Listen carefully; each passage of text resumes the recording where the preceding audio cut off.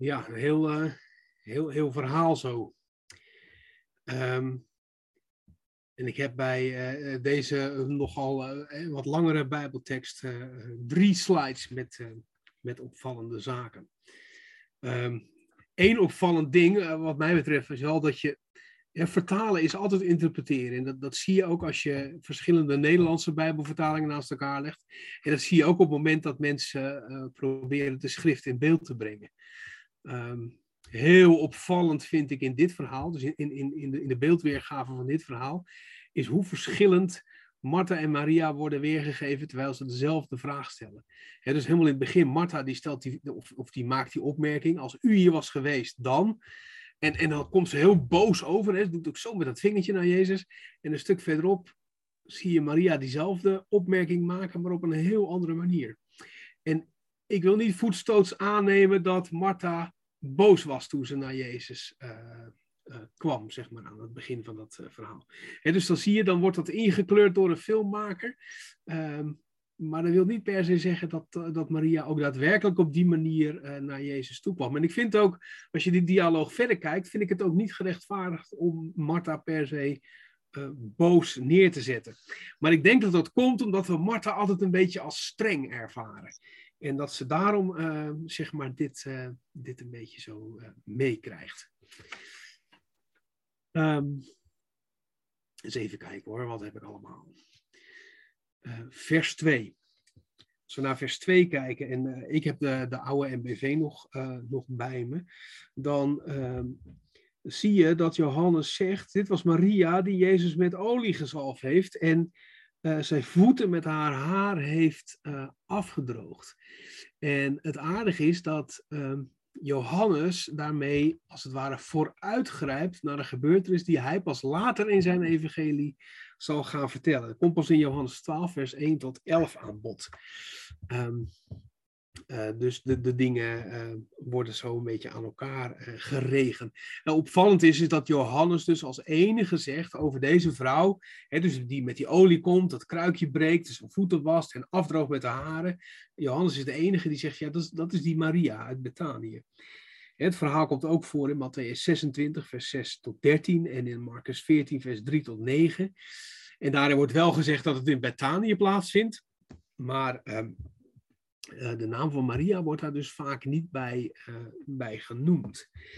En dat zouden dus in de andere evangeliën dus allerlei andere vrouwen kunnen zijn. Maar hier in Johannes wordt er dus gezegd, ja, dat is die Maria van Martha uit Betanië. Dan, ik had het een beetje door elkaar gehad. Ja, gaan we eerst maar even naar vers 3.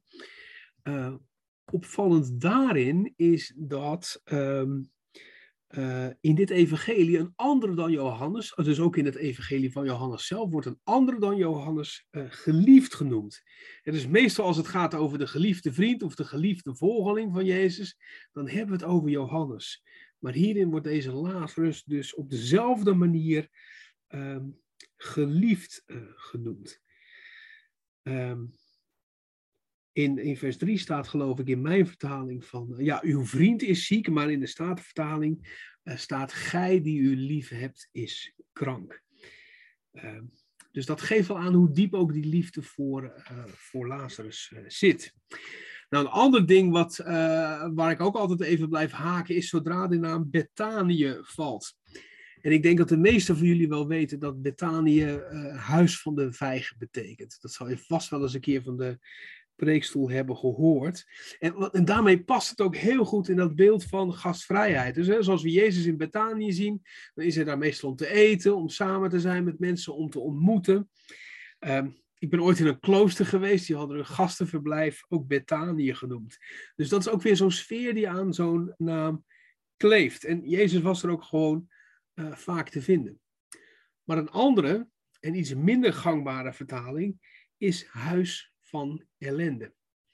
En dat is bijzonder. Er zit een soort van dubbelheid in. Dus aan de ene kant is het huis van de vijgen, de huis waar je gastvrij wordt ontvangen, waar je voeding ontvangt, waar je onderdak krijgt. Aan de andere kant is het huis van ellende. En die woorden betekenen gewoon hetzelfde, zeg maar. Of tenminste, dat ene woord heeft die twee betekenissen. En er is natuurlijk ook best wel een redelijke mate van ellende te vinden in dat huis. Ook verderop, als we lezen over dat moment van die wassing met olie, dan wordt er gezegd dat ze in het huis van Simon zijn, die aan huidverraad had geleden. Nou, dat is eigenlijk een ziekte waar je niet van kon genezen, maar hij werd genezen door Jezus. En ook de dood van Lazarus is natuurlijk echt een stuk ellende wat, zeg maar, dat huis bezoekt. Dus die twee vertalingen, zeg maar, die gaan eigenlijk wel een soort van gelijk op. Het betekent het allebei. Nou, dan maken we even een flinke sprong naar vers 11. En daar zegt Jezus ook iets heel bijzonders. Hij gebruikt de beeldspraak van het slapen. Alleen de leerlingen die vatten dat letterlijk op. En dat zie je ook in het vers daarna. Nou, nog steeds gebruiken we ook die termen voor overlijden. Die of die is ingeslapen of ontslapen. Dat is eigenlijk een term van Jezus die in ons dagelijks, nou ja, hopelijk niet al te dagelijks, maar in ons taalgebruik is doorgecijpeld. En dan komen we bij vers 15.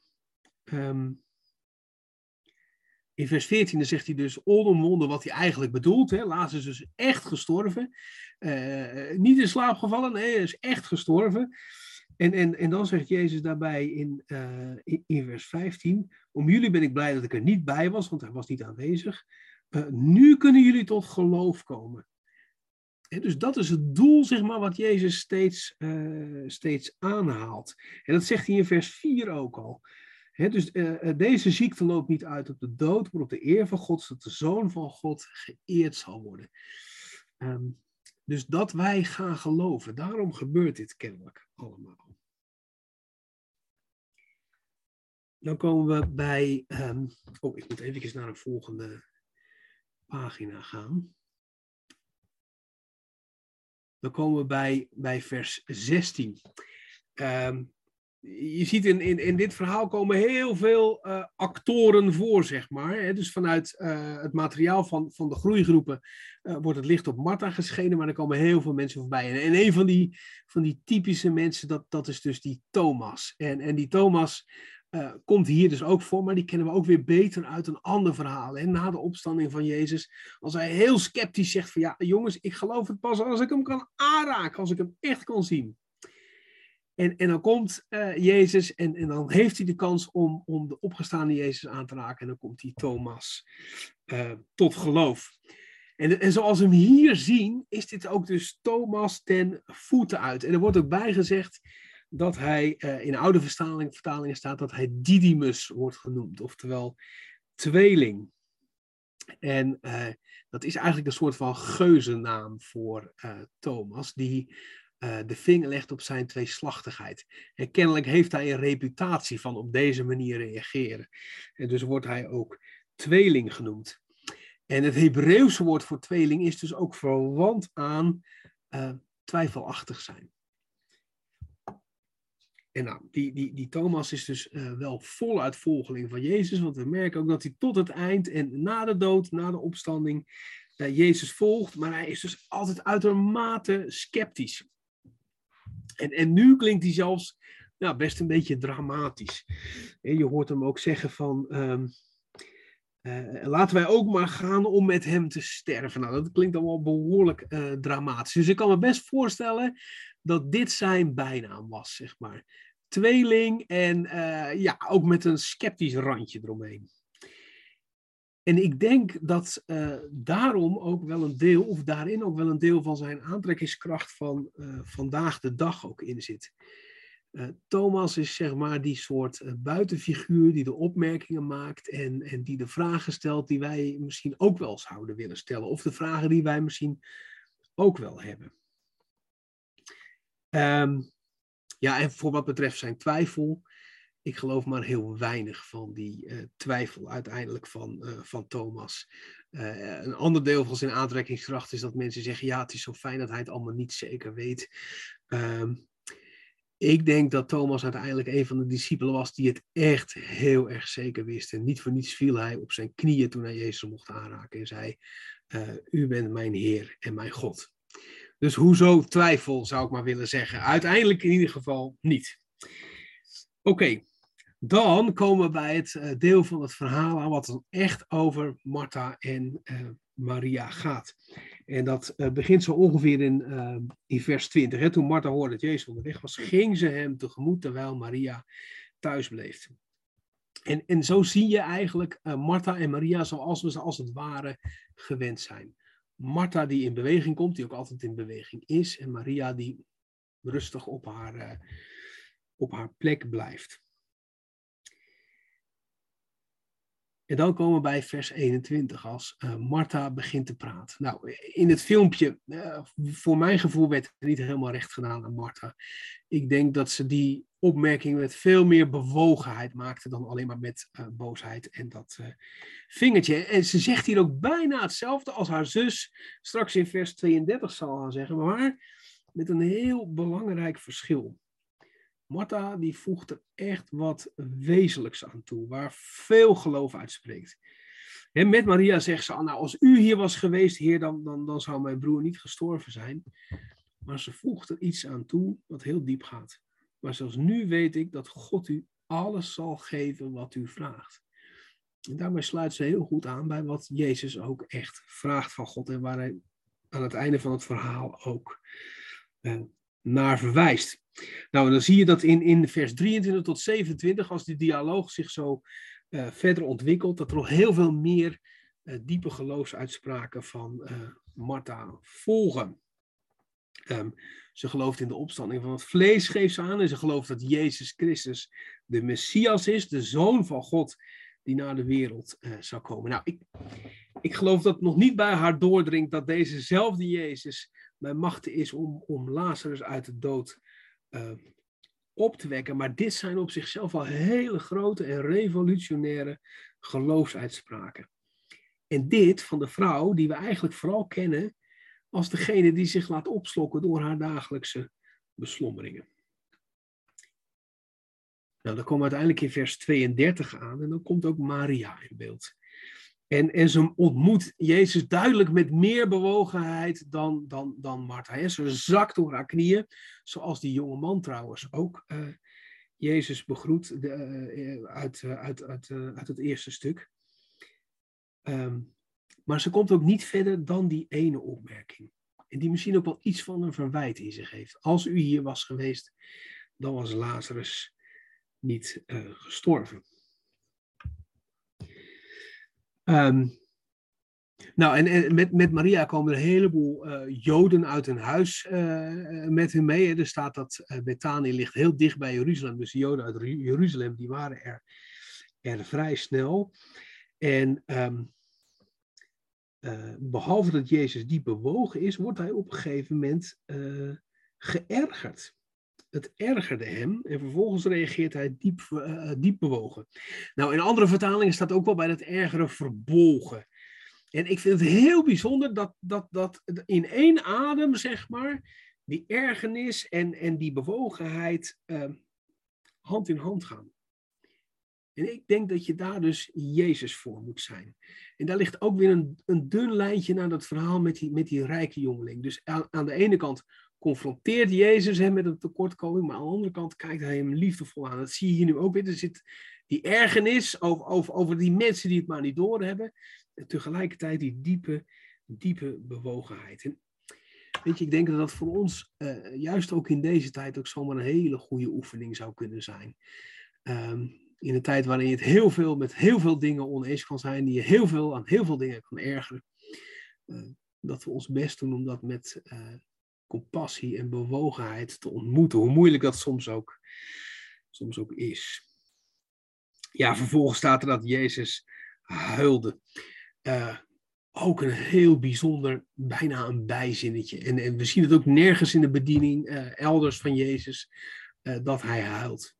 Opvallend is wel dat er bewust een ander woord wordt gebruikt dan het wenen, zeg maar, wat eerder in het vers staat. Hè, dus die hele meute die om Jezus en Maria heen staat, en dat herkennen we ook wel van het dochtertje van Jairus, die staat luid te weeklagen en te jabberen. Maar Jezus huilt, oprechte tranen. Niks overdreven zit daarbij, maar wel vanuit die diepe bewogenheid. En daarom staan er dus ook net even wat andere woorden. Jezus is daarin iets beheerst, staat er in een commentaar. Nou, ik weet niet of het meer beheerst is, maar ik denk dat het wel meer gepast is, het verdriet dat Jezus laat zien. Nou, dan zie je in vers 36 dat die groep Joden die daar omheen staan, even kijken, en vers 37, dat die eigenlijk diezelfde opmerking maken als die Martha en Maria ook maken. Oh, ik zie dat ik al even door moet gaan, een slide. Ik zit alweer zo verschrikkelijk te kletsen. Dus eigenlijk wordt 3 keer die opmerking gemaakt. Hè, van als Jezus hier was, dan zou Lazarus niet zijn gestorven. En het is eigenlijk gewoon dus een hele menselijke opmerking. Hè, dat we ons eigenlijk niet kunnen voorstellen dat de macht van God, dat de macht van Jezus zo groot is, dat hij Lazarus uit de dood kan laten opstaan. We geloven wel dus in die mate in Jezus, dat we geloven dat hij ons voor de dood kan behoeden, maar niet dat hij ons tot nieuw leven kan opwekken. En je ziet dus wat een ontzettende stap in geloof er vaak nog nodig is om Jezus te accepteren. Nou, dan gaan we richting het moment suprême. Wanneer Lazarus uit de dood wordt opgewekt. En je ziet aan Martha dat wat ze eerder zei, dat wordt nu echt wel heel erg op de proef gesteld. Dus ze zei eerder, ik geloof dat God u zal geven wat u vraagt. Maar op het moment dat die steen weggerold gaat worden, dan komt ineens die praktische aard van haar weer boven. Ja, maar Heer, wacht, het is al 4 dagen en nou ja, de confrontatie met zo'n ontbindend lichaam, dan komt het wel heel erg aan op geloof. Ik kan het eerlijk gezegd Martha ook niet heel erg kwalijk nemen. Maar Jezus in vers 40 herhaalt nogmaals wat hij verschillende keren zegt in dit hele verhaal. Ik heb je toch gezegd dat Gods grootheid, dat je die zult zien als je gelooft. En dus heel de tijd is hij daarmee bezig. Er gaat hier iets gebeuren waardoor je kunt gaan geloven. Dus Martha mag het ook nog eventjes niet geloven. En je ziet ook in vers 41 en 42 die totale zekerheid en gerustheid en vertrouwen van Jezus over het verhoren van zijn vader. En dan herhaalt hij volgens mij weer ergens het doel wat hij ermee heeft. Ik zeg dit ter wille van al die mensen hier, opdat ze zullen geloven dat u mij gezonden heeft. Nou, dat zijn zo even mijn opmerkingen bij deze hele trits aan versen. Ik weet niet of jullie er zelf nog opmerkingen of vragen bij hebben.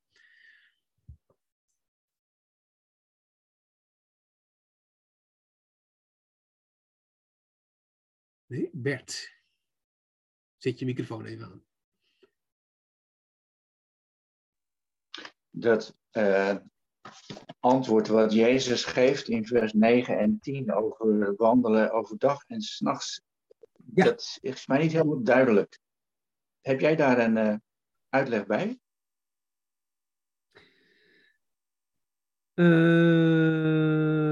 Even kijken hoor. Ja, er wordt natuurlijk gezegd in het verband met de Joden die hem willen stenigen. Ja. Ja.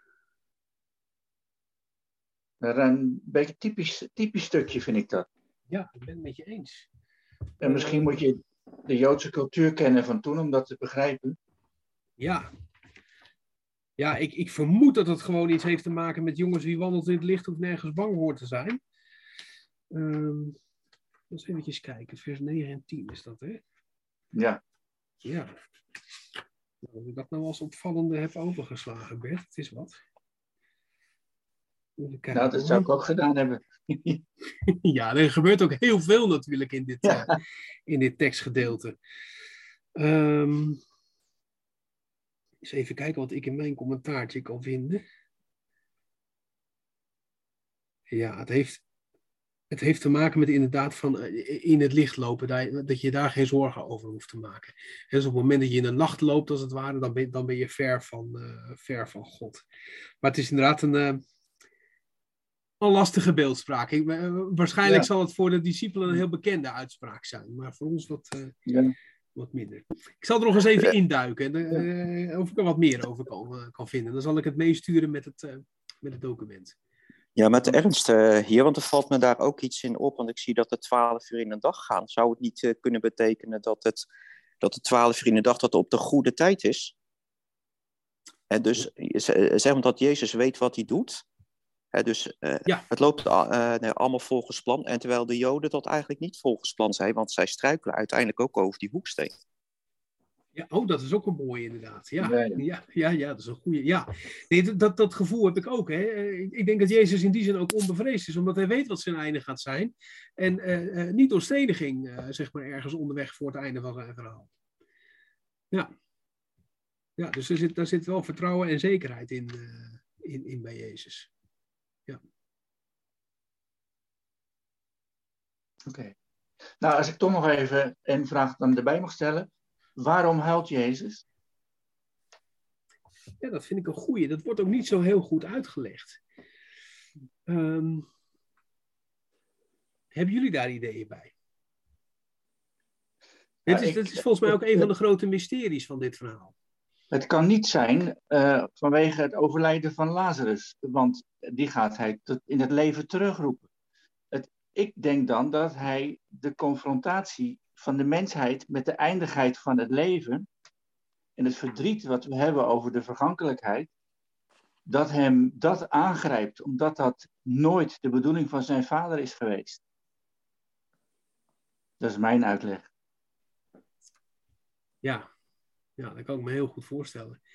Ja, en ik denk dat dit toch ook aankomt inderdaad op de interpretatie, Bert, van als je je voorstelt hoe Jezus daar staat, zeg maar, gevoelsmatig op dat moment, wat hij al die tijd heeft gezegd, toewerkend naar dit moment, wat hij altijd heeft gezegd, zeg maar, toewerkend naar het moment hierna, naar zijn eigen dood en opstanding, dan is dit natuurlijk een heel kritiek punt in het verhaal. En ik kan me best voorstellen dat het komt heel dichtbij, hè, zeg maar, de uiteindelijke roeping van Jezus door zijn vriend Lazarus. Ja, dat die emoties daar wel in meespelen. Ja. Ja, absoluut. Ja. Wat mooi vond, Bram, en dat komt ook wel mooi juist weer in het filmpje naar voren, is dat de Heer Jezus gaat dus op weg naar Betanië. En dan heeft hij die ontmoeting met Martha. En dan blijft hij bewust dus op die plek waar hij Martha ontmoet heeft. En dan geeft hij als het ware Maria de gelegenheid om weer tot hem te naderen. En dat staat er ook natuurlijk niet voor niks, denk ik. Maar ik vond het wel heel opvallend. En ik denk, ja, waarom zou hij dat gedaan hebben? Waarom zou hij niet direct naar doorgelopen hebben met, bij wijze van spreken, Martha al mee? En toen zat ik zelf te denken, juist ook door de visualisatie van het filmpje, dat het misschien goed is dat God ons gelegenheid geeft om ook uit een bepaalde situatie te gaan, door op te staan en naar hem toe te gaan. Ja. Dat sprak mij wel heel erg aan. Ja, mooi. Ja, dat vind ik ook wel bijzonder, ja. En wat ik ook dus des te bijzonder vind, is dat het eerst Martha is die naar Jezus toestapt.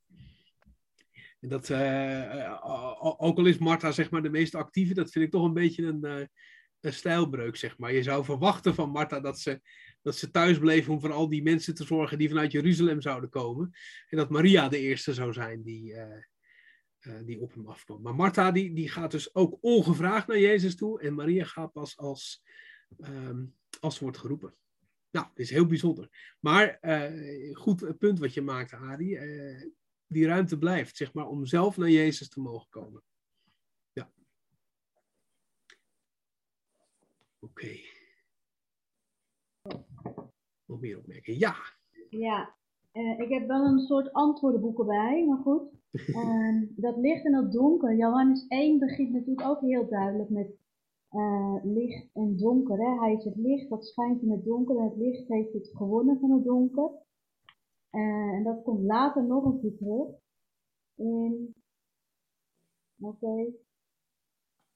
Dat zie je natuurlijk hier ook weer, dat licht en dat donker. Hier staat dat die tegenstelling dat het heel vaak bij Johannes gebruikt wordt. En als je dan ziet dat mensen zeggen, ga niet naar Judea, dat dat ook is om aan te geven, daar is echt het donker, want daar wilden ze hem doden. Dus er zit dus ook alweer een stukje symboliek in. Ja. dat hij het leven, dat Jezus het leven heeft. En dat je dat ook hier alweer gaat zien. Dat je dat, Lazarus terugroept weer het leven in. Ja, mooi. Ja, ook dat inderdaad. Ja, prachtig. Ja, dus allerlei bewegingen van licht naar donker en van donker naar licht. Ja, mooi.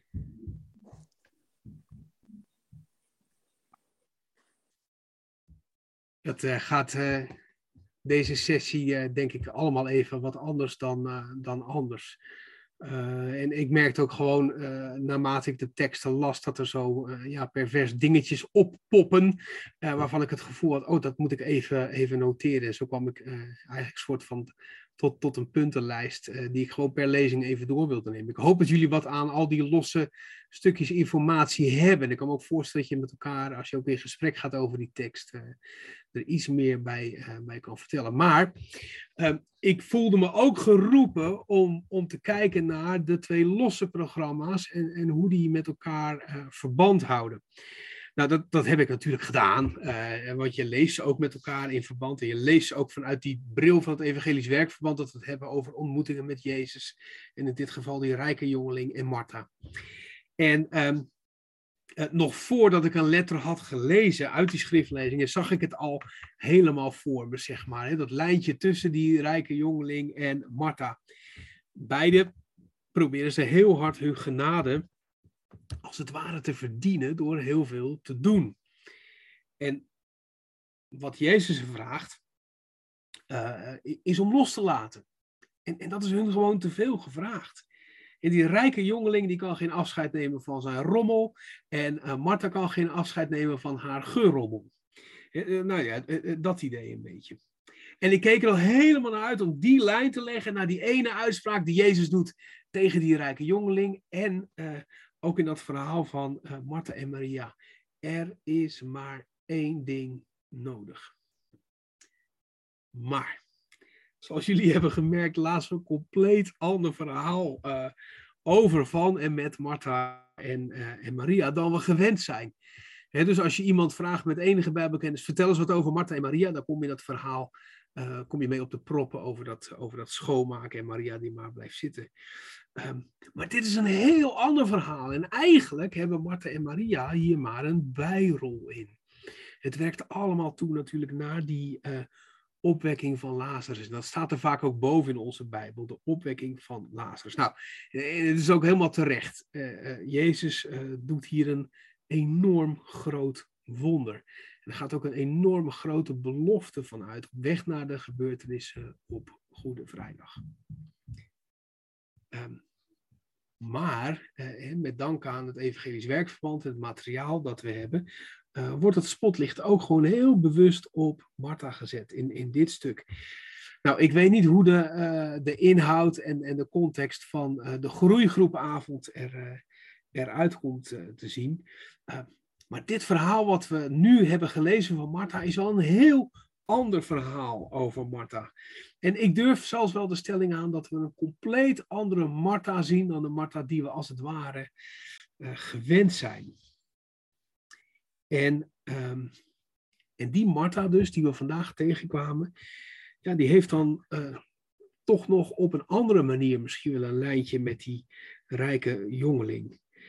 Op zich lijken die 2 dus ook best wel veel op elkaar. En zoals we ze kennen, of in ieder geval ze menen te kennen, laten ze zich allebei te veel opslokken door zeg maar hun dagelijkse dingen, door hun spullen en beslommeringen.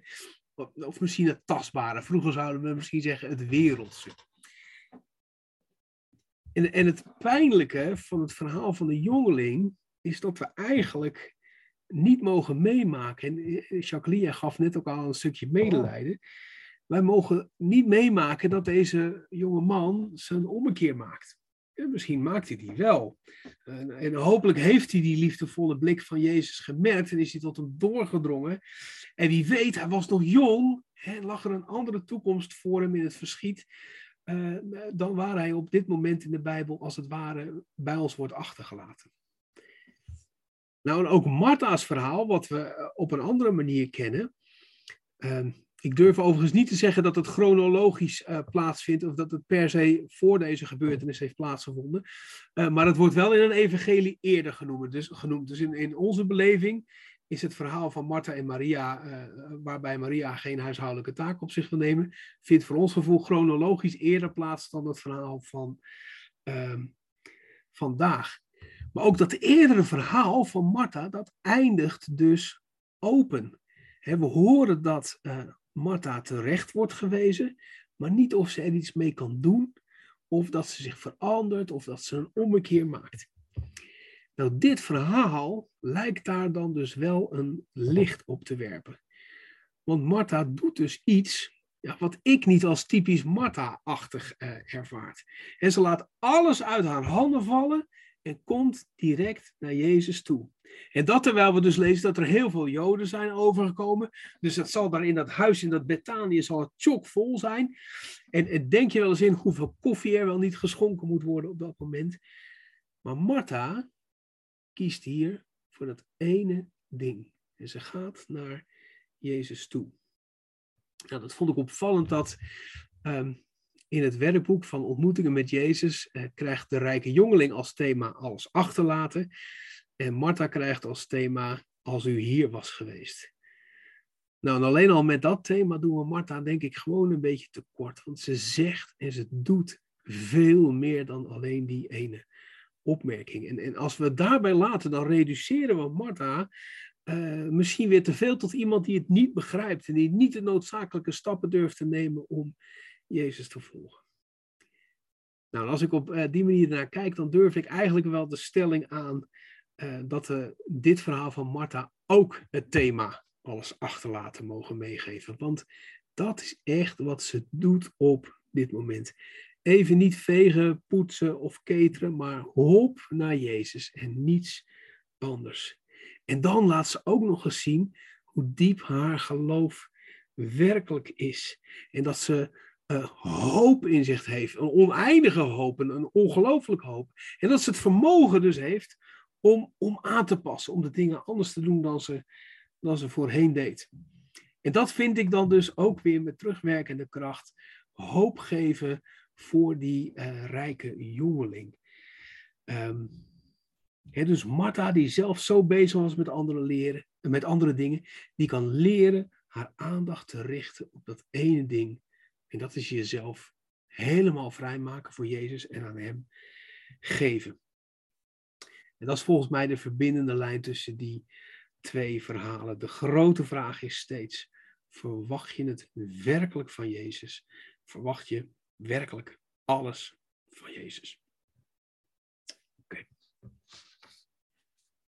Tot zover